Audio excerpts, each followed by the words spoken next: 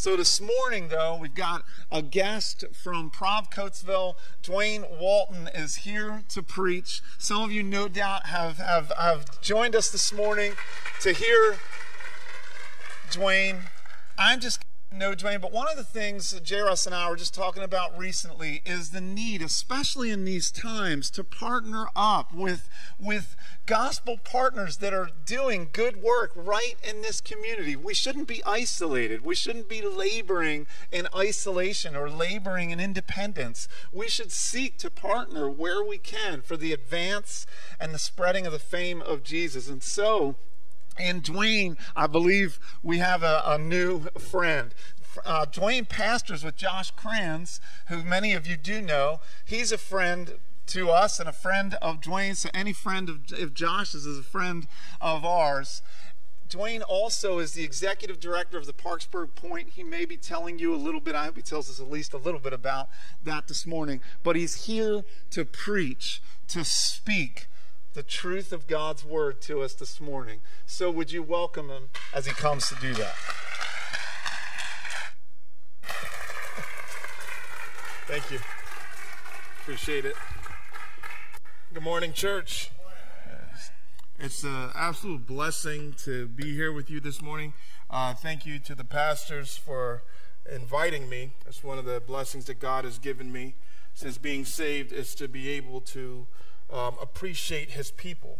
And God's people come from all different backgrounds, different communities, and I've been just honored to be able to speak at different churches, and I'm so thankful to be here with you at Brandywine Grace this morning. As mentioned, I'm good friends with Josh Kranz, so if you know him, I'm sorry, but it's an honor. One of the reasons I'm in this area is because of Josh's father, Jack Kranz, and his impact and influence on my life. As usual, when it comes to things like this, technology always fails. Okay, I'm back up. I'm good. I'm also the executive director of the Parksburg Point Christian Youth Center.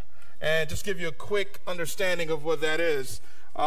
We are trying to address this challenge that the church faces. The challenge that we can actually saturate communities with churches, but fail to saturate communities with the gospel. And what I mean by that, I grew up in New York City, so in New York City there'll be several churches on one block. And on each corners of the blocks there are drug dealers and violence and challenges going on. And so although our buildings have saturated the community, that transformational power of the gospel does not necessarily impact because we have to get out there with the gospel. We got to preach it. We got to teach it. We got to communicate it. However, if you look at the last maybe 40 years of Christianity in America, we've changed the way we do so. So some of you might remember a day when, back in the days when you would go out in the streets and do street evangelism. You get a tract and you go out and you stop people and you talk to them. Well, our culture has changed a great deal, and not a lot of people are even open to that. You go to talk to someone, and the way they show you that they're not interested is that they have their phones out and their faces like this the whole time. That's a way to keep you at bay. There was also another form of evangelism, door-to-door evangelism, when you go and you knock on the door and you talk to people. Well, that doesn't happen as much anymore because now parents will send their kids to tell you that no one's home. And so it's difficult to do that. It's not necessarily the failure of the church, it's the change of our society. So what many churches have done, they've gone to services that they will call seeker-friendly, where the idea is that we want to use the service as not only a means to edify, build, and develop the believers, but as a way to evangelize non-believers. So they say, hey, why don't you invite your friends, invite your families? And that has also led to the explosion of the mega church in America. However, a lot of data suggests that although churches are getting bigger, the number of Christians have not really changed. That what's happened is that we've actually taken Christians from smaller churches that are dying, and we've just brought them into larger churches, but still the need remains for us to be out there. And I would challenge this. If every single church in America was packed full, where there's no more room, do you know there'd still be more people outside of church than in church? So we have to share the gospel. We have to get out there and get to people. Well, what the Parksburg Point is just a means to do that. What we've done, we've created a community center in the middle of Parksburg, something that the families have been asking for. And so with the community center, we have a cafeteria that seats about 100. We have a indoor basketball court. We have outdoor courts, outdoor skate parks, you name it. So you can imagine the kids want to come. And you're addressing a need that the parents have. But our number one concern is to bridge ourselves to local churches that will come and adopt a night and minister to these kids and these families. So every evening we're open, especially when we didn't have COVID, and dozens of youth will come. And oftentimes their parents will come behind them. But when they're there, they're met and greeted by a different church every night. So that's our means of bringing the gospel. We say this to many churches. If you were to disappear from the community, would the community feel it? So that's a question we have to ask ourselves. But are there ways that we can engage the community? And the point is just one way in which you can do that. And so if you're interested in learning more about the point, I would love to talk to you. I know we're looking to partner in some way because we believe that we have to share the word of God. And that's what I want to talk about, the gospel, this morning. Right now, this country is in bad shape, if we're honest. For some of us, we haven't felt it yet. For some of our neighbors, they've been feeling it even before COVID. We have pandemics, we have riots, we have economic challenges. And some of us might be asking a question, what is God doing? And in asking it the question that way, we are kind of sometimes blaming God for it. Is God up to something? Especially when there's a pandemic and there's diseases and people are dying. Some people automatically think that God is judging in some way, and he might be. But then there's another way you could ask that question, what is God going to do about this? And so I want to just share a little bit about what I think God has always been doing and the role that we must play in it. But I want to list a few things that the people in Jesus' day were experiencing. Political intrigue and tension. Do we have political tension right now in our country? For some of us, we do sense that this November election is probably going to be the most violent we've ever had. And we need to pray against that. But the reality is, political intrigue and tensions existed in Jesus' day. You had riots. The Jewish people were under the constant oppression and abuse of Rome. And so they were always trying to fight back and rioting. And if you read the history of the Jews, especially in the first century, you will see riot after riot that was being squashed violently by the Roman authority. But that's the world that Jesus came into. You had economic disparities. If you notice, Jesus talked a lot about tax collectors. And even in our day, who likes to pay taxes? But the tax collectors there were used by Rome to continue to squeeze every penny out of the Jewish people, which created some of this tension, which led to riots, which led to unrest. But the reality, it exacerbated already existing economic disparities. There were the very rich and the very poor, and Jesus was born to the very poor. There was violence. Rome was ruthless. In fact, the cross is evidence of this. This was how they put the world in check. This is how they told the world that they were the ones in charge. This is how they told a group of people that claimed that they were God's people, God's chosen people, that had a certain role to play in the world. And Rome said, we'll show you who's in charge.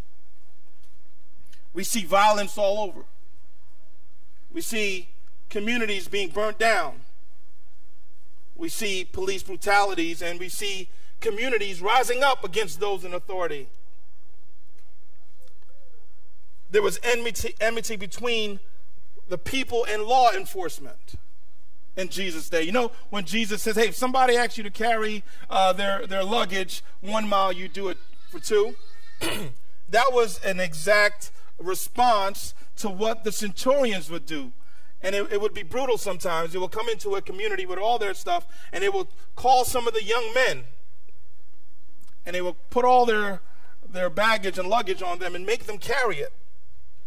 That's how they showed their superiority to the Jewish people. And if you were a Jewish father, you stood there, you looked at this, and there's nothing you could do, as they basically enslaved your child for that amount of time. And Jesus says, listen, I know you want to fight back, but carry it for 2 miles. He says, turn the other cheek. When Jesus said this, it wasn't in a vacuum. It was a reality of a people oppressed. But look at the world that he was in. It was an ugly world. We know diseases existed. So much of his miracles was to heal people. And you had leprosy, which people were probably more fearful of then than even we are of COVID-19. You had rampant lawlessness. People were being caught in sin and being paraded out to Jesus. What do we do with this woman? Let's stone her. The law said to stone her. There was a group of people, so many of them, who gave up on religion. And you see how the religious leaders, they always judged Jesus and criticized him because he would hang out with these people. And apparently they were still drunkards, and they were still prostitutes. And Jesus would hang out with them, but it was a lawlessness in society, and we see it in our own society. We see sin paraded in front of us and called good and acceptable. How many of us have a challenge now watching a television show with your children? This has really been, this COVID-19 has shown me how messed up television is. I had no other option. I couldn't go anywhere. So I said, hey, maybe the Disney Channel can provide some good family. And I'm watching some of these shows, and I'm glad my kids aren't that, they're young, so they can't see what I see, some of the ideas and the philosophies that's even coming. But let's forget about the Disney Channel. Let's talk about music. You now have access to more music than ever before. And you can literally listen to hours and hours of some of the most vile things people can think of to say. There was a time of rampant lawlessness then. It's a time of rampant lawlessness now. Manipulative religion. The people who were supposed to be the ones that were to mediate between God and the rest of people, they were so corrupt.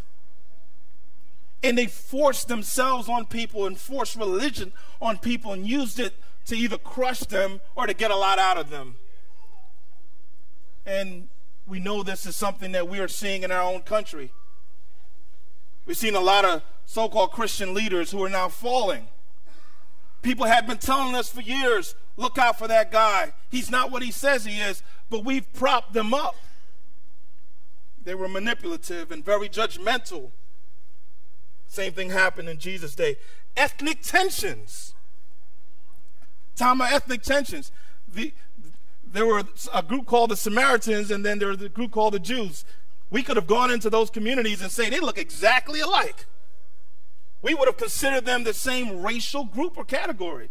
They couldn't stand each other. They hated each other.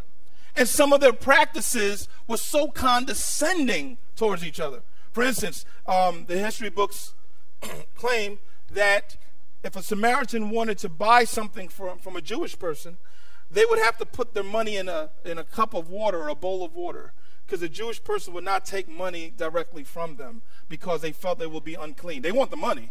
We all want the money, but to show you how they thought of each other. And Jewish people would never even go into Samaritan communities. They would, if there was a longer way around a Samaritan community, they would go that way. That's how much they hated each other. And we see the ethnic tensions, and we see how the media can use it to manipulate people. And people who have the same experiences, who are asking for the same things for their families, look at each other and say, I hate you because you have a different skin tone. This is what we're seeing. This is what was in Jesus' day. And finally, uncertainty and fear rule the day. How many of us are living in fear? How many of us this past week, when you saw the stock market collapsing, you got a sick feeling in your stomach? How many of us are worried about school for our children? And if you have to do it online, you know how scary that prospect is. But some of the students right now, they've worked so hard and they want to graduate, and it doesn't look like they're going to have that same experience that their parents had or their buddies had. And if you're an athlete and you worked your butt off to try to get to college to play sports, all that is up in the air. Time of uncertainty, a time of fear. This is similar to the world that Jesus lived in. Now hear this. In Jesus' day, they said, God, what are you doing?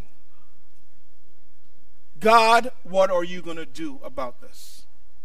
Jesus comes into this world and says, behold, the kingdom of God is at hand. God is doing something about it, and what he's doing is the kingdom work. And what does that look like? Well, it started out it looked pretty good for a lot of people. It was Jesus preaching some powerful messages. They said no one ever spoke like this before. He's not like the scribes and the Pharisees. He speaks with such authority, and it was loving the messages. And you can imagine that some of his sermons, like the Sermon on the Mount, when he said to the same people, you are the light of the world. You are the salt of the earth. They could have said, amen, hallelujah, praise Jesus. And then the healings took place. And that even encouraged people even more because they saw tangibly what the kingdom of God looked like. But then Jesus asked his disciples once, he said, who do you say that I am? Very important question. Who do you say? So they're all coming up with all these different names. Some say Isaiah, some say Elijah, some say one of the prophets. He said, but what do you say? Peter said, you are the Christ, the Son of the living God. And Jesus said to Peter, heaven revealed that to you, not flesh and blood. But let me tell you something else. You know who I am. Let me let you know why I'm here. And the Bible says he began to tell them that he was going to be arrested by the ones in authority and would be crucified. And Peter said, no way. Because if you say to God, what are you doing, or what are you going to do about this, Jesus dying doesn't sound like the right solution. It sounds like, things have gone drastically wrong. But we know what happened. He was taken to that cross. He was beaten. He was brutalized. He was crucified.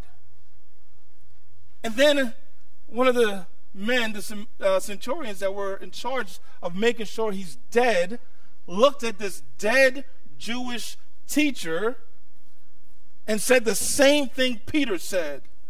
Truly, this is the Son of God. 3 days later, he rose from the dead, proving this fact that he is the Son of God. But hear this. God, what are you doing? What are you going to do about this? That resurrection, to me, would be it, right? Now we can go on being your people. Sit on your throne. Be king. In fact, since you've just proven that Rome's instrument of murder doesn't work on you because you got up after 3 days, you've just weakened the people in power. Let's go after them. And Jesus says, no, I'm leaving. I'm sending you my Holy Spirit, and you will be my witnesses to the ends of this earth. And you will preach the gospel. Imagine the fact that when we ask God, what are you going to do about this mess that we're in? His response is the gospel of Jesus Christ. He hasn't changed. So I just want to emphasize real quickly the importance of the gospel. Then I'm going to talk about what it means to address poverty within this context, because that's one of the questions we're asking. What are we supposed to be doing during this time? Now, That was just my introduction. I'm a black preacher, so that's how it goes down. I was already told I have 50 minutes. And Galatians chapter 2, verse 1 through 10 shows us the importance of this gospel message. Listen, we want to do the right thing by this world. We know that the amount of need is increasing and it's going to get even worse. We know there's mouths to feed. We know there's homes to protect and families who are being evicted, and we are motivated and mobilized to address those things. But let's not forget the gospel. Galatians is important because the whole book of Galatians is about the integrity of the gospel. There was a group of people that was introducing to this Galatians church the idea that, Brandywine grace, right? Listen, they were saying grace isn't enough. Grace is God doing it and you not deserving. He did it all. We know this. This group of people were saying, hey, listen, man, you need to do some stuff also. In order to receive salvation, you can't rely only on God's grace. You got to do something to deserve it, which means there's no grace. But there's a reason why this church is called Brandywine Grace, because if it's not for grace, we're done. We're in trouble.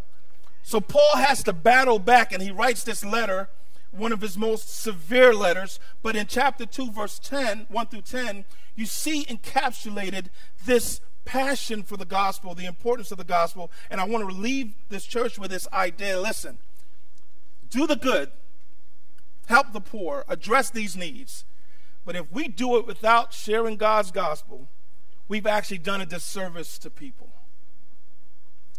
It says this, then after 14 years, I went up again to Jerusalem with Barnabas, taking Titus along with me. As I read this, think of all these different names that are coming up. This is Paul. He's with Barnabas. If you read the book of Acts, Barnabas is so important to Paul personally, but also to the early church. Titus is a Greek. He's a Gentile. He's one of us. He has no connection to God's people. And he has 2 letters in the New Testament, right? Isn't that interesting? He goes on. I went up because of a revelation set before them, though privately before those who seemed influential, the gospel that I proclaim among the Gentiles, in order to make sure I was not running or had run in vain. But even Titus, who was with me, was not forced to be circumcised, though he was a Greek. That's a bad word right there, circumcised. I don't want to share that right now. But basically what they were saying is that if you're going to be a Christian, you have to first become a Jew and do all the things the law prescribed to be Jewish. Paul says, I took Titus with me, and they said, fine, Titus is good. He didn't have to be circumcised. He didn't have to become a Jew, because the gospel is about grace. God is receiving and accepting everyone on the basis of their faith in Jesus Christ, not on anything they did. Paul says, yet because of false brothers secretly brought in, who slipped in to spy out our freedom that we have in Christ Jesus, so that they might bring us into slavery, to them we did not yield in submission even for a moment, so that the truth of the gospel might be preserved for you. Very important. Now, in context, he's talking about the truth of the gospel being preserved for the Galatian church. But we know it's about us also. Think about the Protestant Reformation, when the truth of the gospel was just being tarnished and clouded, and men like Martin Luther and John Calvin and so many others were raised up by God to make sure the truth of the gospel is preserved for our generation. Now, if these men are willing to be persecuted, if these men are willing to stand up to people in power to ensure that the truth of the gospel is preserved, we then should make sure we're using it. We then should make sure we're preaching it and teaching it. We can't step back from the truth of the gospel just to simply address the needs that are around us. You don't have to give the gospel up to do good things for the world. So they continue. He goes on. And from those who seem to be influential, what they were makes no difference to me. God shows no partiality. Those, I say, who seemed influential added nothing to me. In other words, you'll see Peter, John, and James, the brother of Jesus, were the leaders of the Jerusalem church.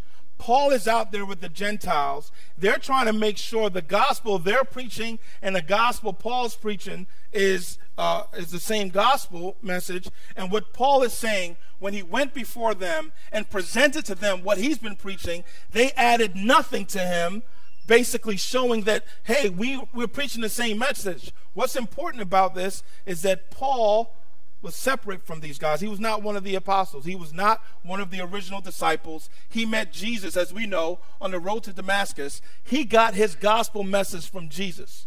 Now, historically, this is good to know, that they have independent sources of people who were preaching the same message that for many years never crossed paths. This shows the truth of this message, right? He goes on. On the contrary, when they saw that I had been entrusted with the gospel to the uncircumcised, just as Peter had been entrusted with the gospel to the circumcised, for he who worked through Peter for his apostolic ministry to the circumcised worked also through me for mine to the Gentiles. And when James and Cephas and John, who seemed to be pillars, perceived the grace that was given to me, they gave the right hand of fellowship to Barnabas and me, that we should go to the Gentiles and they to the circumcised. Now, why am I sharing this message? Now, can you see why the gospel is important? We're talking about Paul, Barnabas, Titus, James, Peter, and John. These men, if you want to put it in a secular term, these are the heavyweights of our faith. And when they got together to discuss important matters, their discussion is the gospel, because it's the gospel that God gave them to bring to a broken world. They weren't discussing strategies and marketing. They weren't discussing the latest trends. They weren't even discussing who's running to be the next Caesar. They weren't very concerned about who was on top in Rome, because they knew who was on top of the church.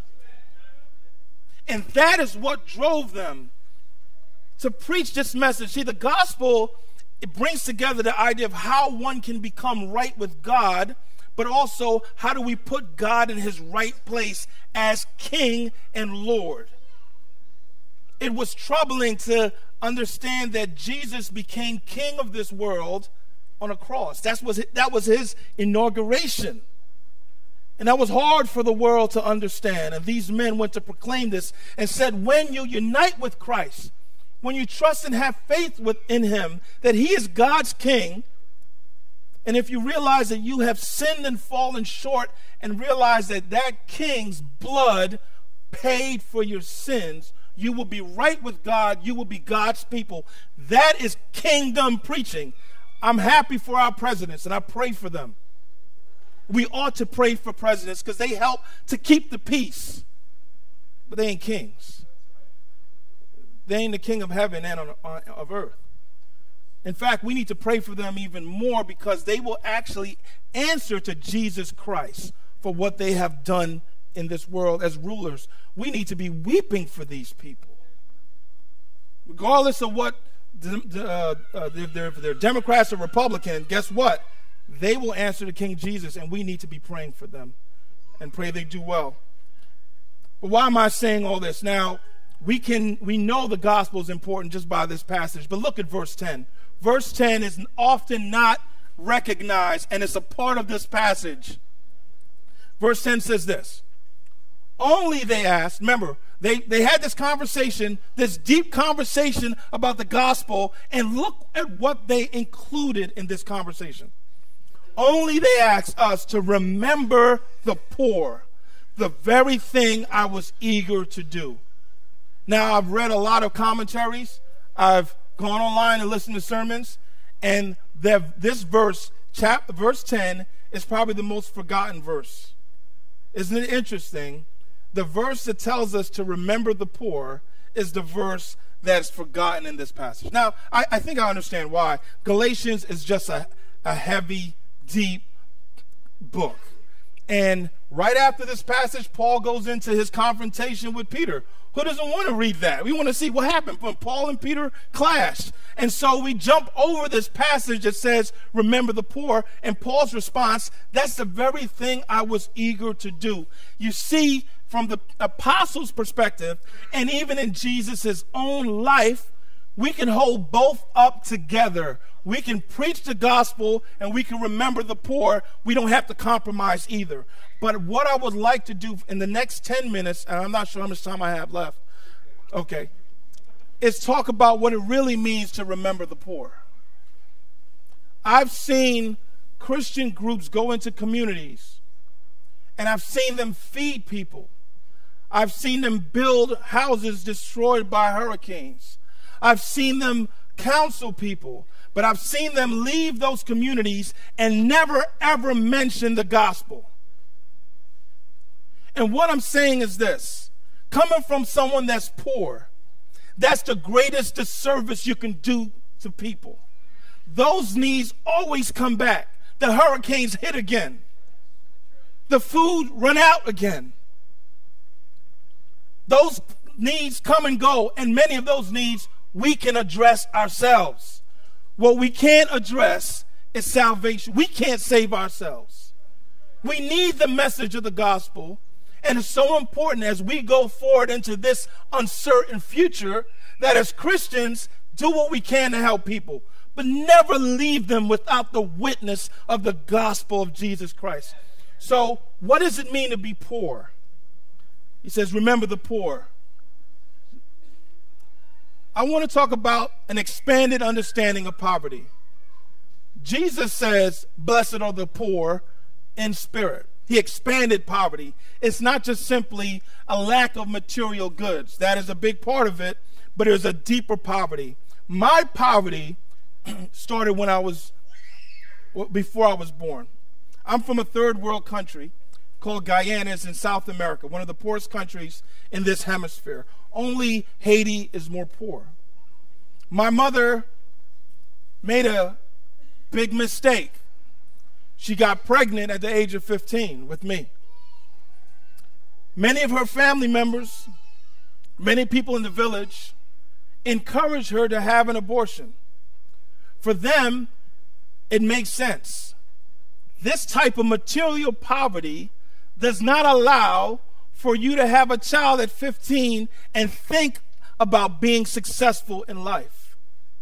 They measured my importance based on the impact it would have on my mother's success. So for them, the abortion would have been the best thing she could do. And she was pressured from a whole bunch of different places, family, friends, people in the village. But my mother has always been a bit rebellious and decided no.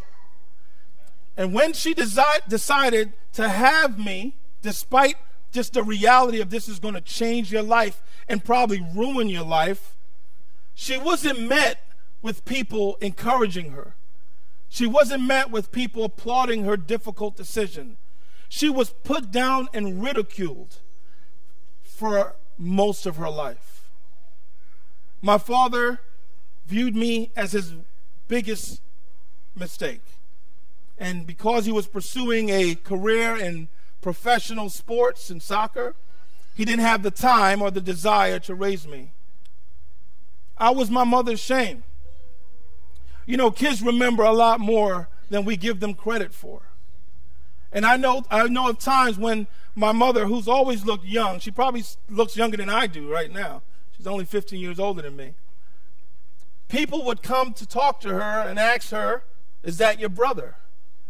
And with shame in her voice and on her face, she would say, no, that's my son.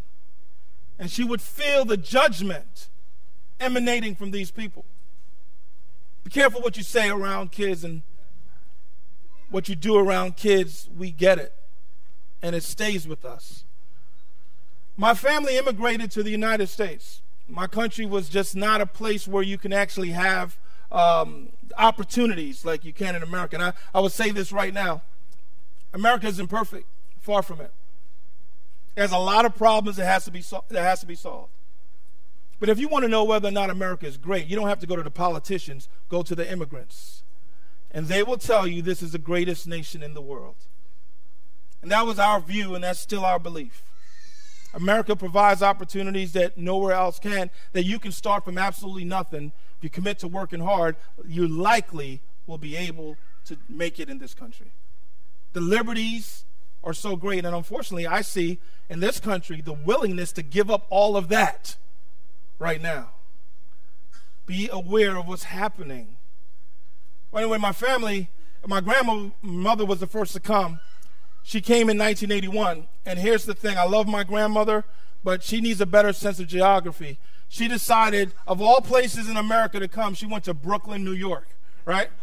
I mean, she could have gone to Los Angeles or Miami. It's hot out there. We would have been used to the climate. She went to Brooklyn, New York, and I went from basically a village, a jungle, being able to run around everywhere and do whatever I wanted, to being confined to a basement apartment in Brooklyn because we were literally too afraid to be out. It was 11 of us in a basement apartment. But let me tell you this. At no time did we look down or despise that. Right? As a kid, we just knew that we were in a better position in the United States than we would have been anywhere else. But it wasn't easy, particularly for my mother. By that point, she had two of us. We were the last to come. We got here in 1986. We're talking about poverty and understanding how deeper it is than just a lack of material goods. So my mother had a child, another child, my sister. The three of us slept in the boiler room because there was no space in a one-bedroom basement apartment. My mother, a few years ago, called me to tell me something. She said, "Do you remember the night I put your coat on, you and your sister, walked up the steps and was going towards the subway?" Of course I don't remember. She says, "I was going to commit suicide." She said the world was too cruel. She said, "I did not want to continue living in such a cruel world." Now, my mother's only 21 at this time. And she said, "I didn't want to leave you and your sister in this cruel world." Something is wrong when at 21, this can be the reality of anyone. And more, it's even younger people who are just disillusioned about life. My mother relented and decided to not do what her mind was made up to do. Not long after that, my mother became homeless. It was probably the most painful ordeal I experienced, very traumatic, to see my mother's clothes packed in trash bags and thrown out on the streets, as if that's what she is. When we talk about poverty, we often talk about the lack of food or money. It's deeper than this. I work with children that see this trauma all the time. Homelessness, evictions. But this is what it really is. When the people you love most are treated as if they don't matter. And it reflects on you. My grandparents raised me and my sister. My mother's homeless, and she told me stories of having to be on the subway going back and forth with nowhere to go. I was 10 at the time, the last time I lived with my mother. My grandparents moved to a third-floor apartment, and they took me and my sisters. I would wake up early in the morning and just stand at the window and just look, hoping to see my mother come. And I remember one particular birthday, that's all I wanted. It's all I wanted. When we talk of poverty, it's more than just empty cupboards. It's empty souls. It's brokenness.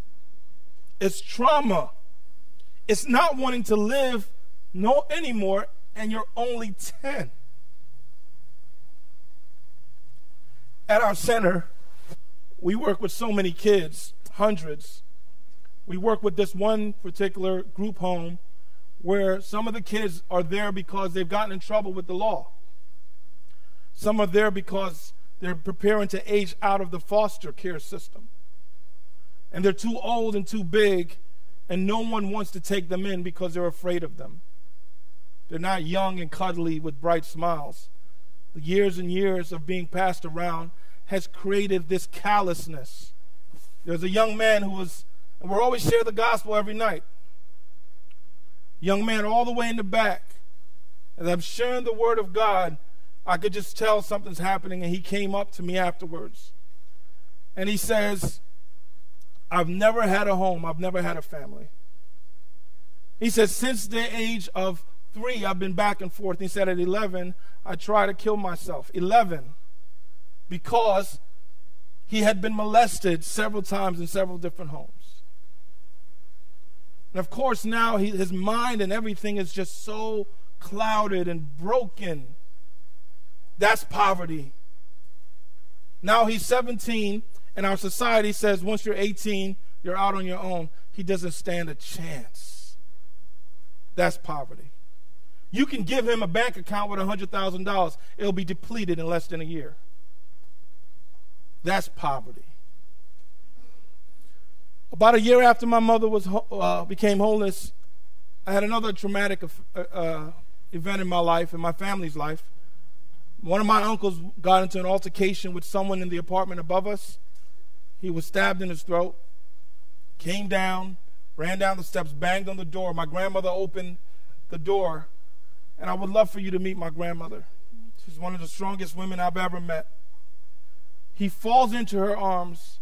I'm able to see it. I'm looking, I'm standing, I'm staring. He falls into her arms, and he's bleeding profusely. And I'm not trying to be graphic, because sometimes when I say this, for some, it's very graphic, and you can't believe it.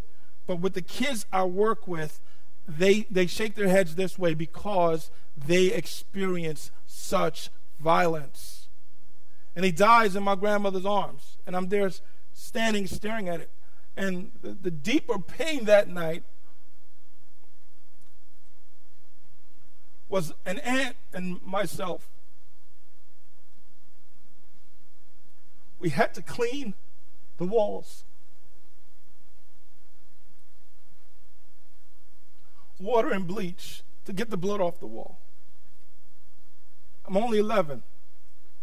You want to know what it means to remember the poor? It's deeper than just food and money. It's the violence these communities experience. You want to know why there's so many clashes between the poor or African Americans and the police? My neighbor is an officer, a great man, loves his family, loves his job, and would give his life for anyone. And after some of the latest trauma, he came to me and said, why do they hate us? Why do people in the black community hate us?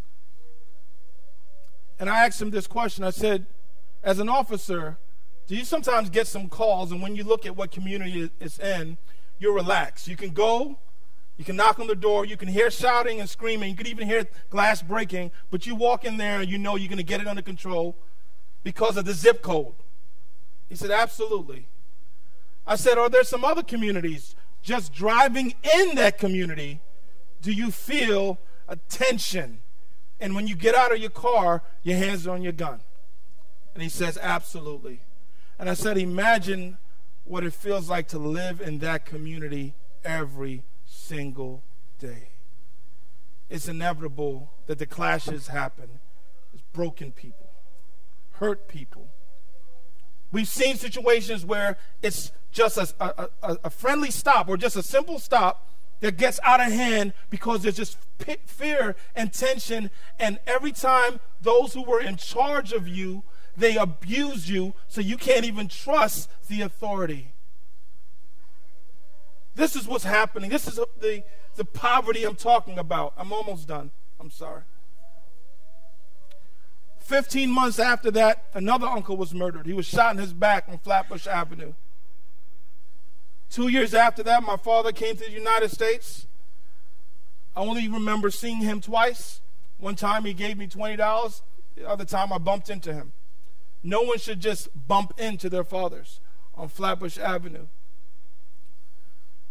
I don't remember any time receiving a hug from him. I despised my father.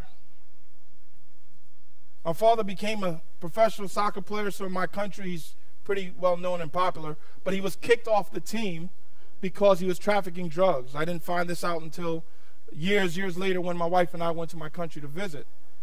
And so when he came to America, he continued with the drugs and apparently destroyed a whole project system in Virginia. But in 1995, I got a call from my mother, who had gotten back on her feet, to tell me that my father had been shot and killed. And my response was, good for him. That's the deep hatred I had for him. You want to know what poverty is? Poverty is when you don't have a relationship with your dad. When you don't feel worthy enough for him to take a moment to just acknowledge your existence. 90% of the kids we work with, that's their challenge. I don't know what the source of the problem is. I don't know what the solution is, but I do know the trauma that it creates in the mind of a child. My father is dead. I never had the chance to prove to him my worth. I was playing basketball a lot, hoping that one day that will attract him, because he was an athlete. He would have probably loved to know his son was able to play at a high level. But that was gone, and so I became angry. I became nasty. I became self-absorbed, and started high school in 1995. I went to a school called Andrew Jackson High School. In order to get to class, we had to go through 3 levels of security. They put us through a metal detector. They did a wand, and they will pat you down. Just so happened, every day they randomly chose me, right, to pat down. But that was my reality. That was my poverty, and my mindset reflected it. For me, I didn't think I was going to make it past the age of 22. I felt that I would either be in jail or dead. I wasn't even a bad kid on the streets doing wrong things. For me, that was just the reality of my existence. You want to know what poverty looks like? Poverty looks like a 15-year-old that doesn't expect to live past 22. Let me show you what the gospel will do with this. I'm sitting in class in an AP bio class in my sophomore year, which is not bad. That means I could read at least, right? And 2 white guys walk into my class. I don't want to be biased or want you to think anything. It makes sense given the school I was at was 150% black, right? And so these 2 white guys walk in, and I just, I told my friend, true story, I told him, I said, hey, those are the cops, let's leave. And before we could go, they said, no, we're not cops, we're Campus Crusade. And I did some history lessons about the Crusades. And I was like, so you're about to just come kill us, right? I mean, 'cause that's what the Crusades. And they said, no, we're not here to do that. We're here to play you in basketball. Now, understand, at first I thought it was the cops, so I was offended, was going to leave. Then they said Campus Crusade. I thought they were Crusaders, so I was going to fight back. Then they said they were here to play us in basketball. I stood up, righteous indignation looking back. And I said, there's no way. And I was a little biased. Right? I was like, there's no way. You guys, where are you from? And they were like, Kansas, crazy places. We thought they were different continents. It's like, what part of Europe is Kansas, right? We didn't have a lot of exposure. I said literally, how dare you come to the Mecca of basketball to play us? You out of your mind. And they just egged me on. And I really got upset.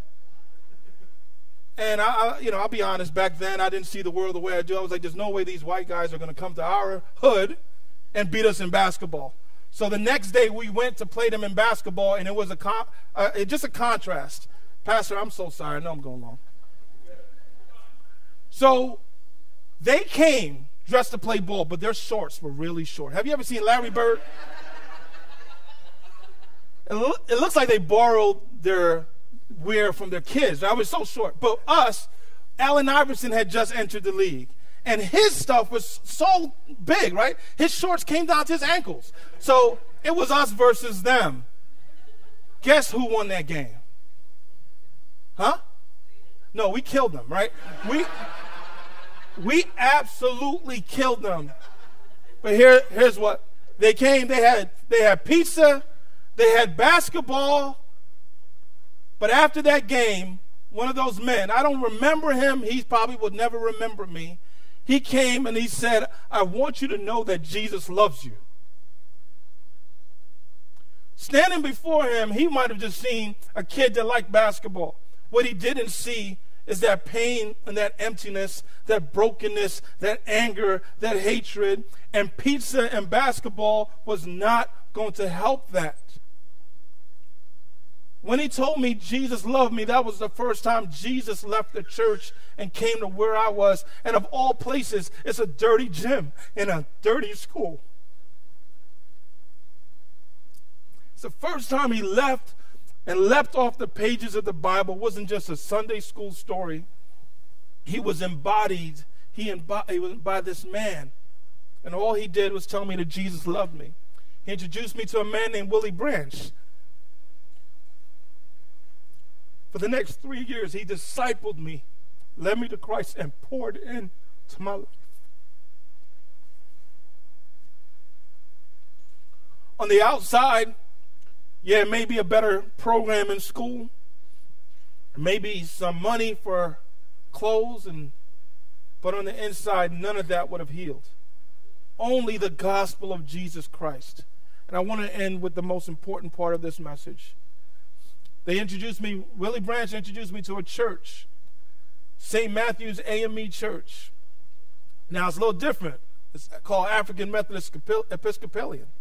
See, God wants us to be united, but we don't have to be the same. So this church is a black church. Keep in mind, I'm from South America. I'm blacker than everyone else.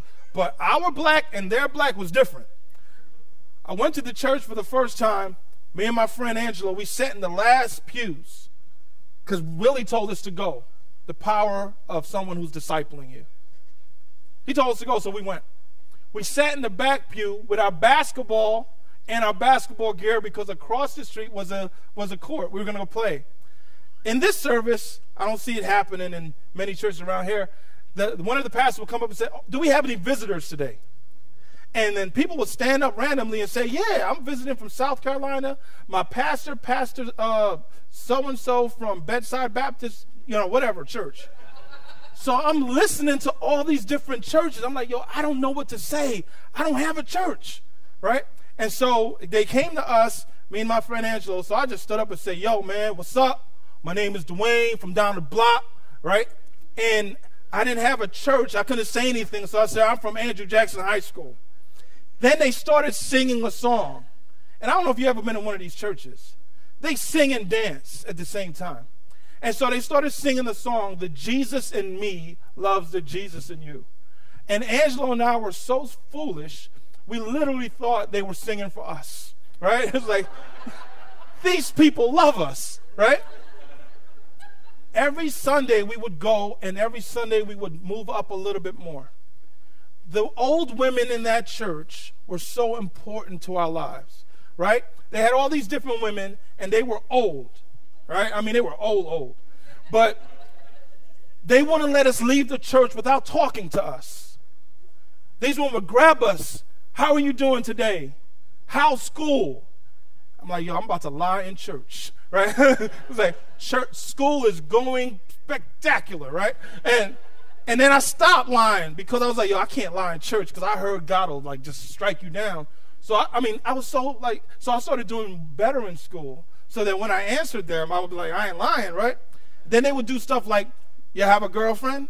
And I'm thinking that's going to be like, yeah, I got a girlfriend. Girls love me. And they would squeeze my hand and said, do you have a girlfriend? No, I don't have a girlfriend, and I'm not going to have a girlfriend. They help to keep us accountable. Those women who were not theologically trained would not let us leave church before grabbing us and praying for us. One of the pastors, he owned a business cleaning houses in Long Island. I don't know if you've ever been to a house in Long Island. Those are nice houses. One summer, I know I'm going long. I'm sorry, but you got to hear this. Gospel, remember the poor. How do we bring this together? The church is where it comes together, right? So he gave us a job. He looked at me and Angela and said, you guys look like you need a job. We said, we do, but no one would hire us. Actually, we did not go apply anywhere, but no one would have hired us anyway, right? He gave us a job without an interview, cleaning houses. He already had 2 guys working for him. He split us up. We went to these houses. Now, these guys were not the best workers. In fact, they showed me how to clean a room. Now, if you went to some of these homes, they were already clean. I think it was a status symbol to have us clean, right? So one guy would open the door and say, let me show you how to clean this room. And I'm ready to learn because, I want to learn. He would just clean and shut the door, right? Right? And I'm like, I could do this for the rest of my life. But this is what happened. The first week, he paid us in cash. Let me show you how powerful this was. And Angelo can say the same. Paid us in cash. We counted the money. Most money we've ever been paid at one time. Guess what our discussion was? We've made more money this week than our friends who were selling drugs. And we never again even had to worry about that temptation because someone had really modeled for us what hard work can accomplish. Where did this happen? In the church. See, if they had just come to address the need by giving us some food or something like that, that would have come back. But the church modeled grace. They modeled the gospel. Last story, and then I'll pray out. One day, one of the pastors came and said, you guys come to church with your basketball. Let's remember, this is an old school type church. We needed it. You come with your basketball gear, we're going to buy you a suit. And we said, absolutely not. First of all, do you see Allen Iverson wearing suits? Why would I wear a suit? So they kind of forced us out. We were mad. We're upset. All right, we're like, man, I ain't trying. So they take us to this place. And, we were about to revolt and run away because we didn't want to wear suits. And finally made us try it on. And when we looked in the mirror, man, listen, we looked good. We felt good. We mattered. At least to them, we mattered. Why am I saying all this? Let's expand poverty. Poverty is more than just, I don't have something. It's a brokenness, a deep brokenness of I don't matter, I'm not important. I was supposed to be aborted. My mother almost committed suicide with me. Throughout my life, I thought I had no value. But look how valuable I am to God that he would send these people to my school in the middle of the inner city to preach the gospel of Jesus Christ. And those men were probably told when they were decided to go, don't do it, it's too dangerous. But they knew that in order to preach the gospel, they got to remember the poor. And when they came, they did the basketball, they did the pizza, but they didn't leave without telling us that Jesus is King and that he loves us. That's what we got to do. Remember to preach the gospel, remember the poor. Let's pray. Lord Jesus, we thank you for what you did. The world was messed up when you came. The world is messed up today. When you came, there was a lot of expectations. But what you left us with your Holy Spirit and the gospel message. The church has been around a little over 2,000 years. And that's still what you're counting on. That we're filled with your Spirit and that we're willing to preach your gospel to a broken world. Give us the resources we need to address specific issues of poverty, but let us never compromise this most holy message that transforms. Lord, I thank you for what you've done in my life and what you're doing in hundreds of lives at the point and through the different ministries. We pray all this in Jesus' name. Amen. Go down, right?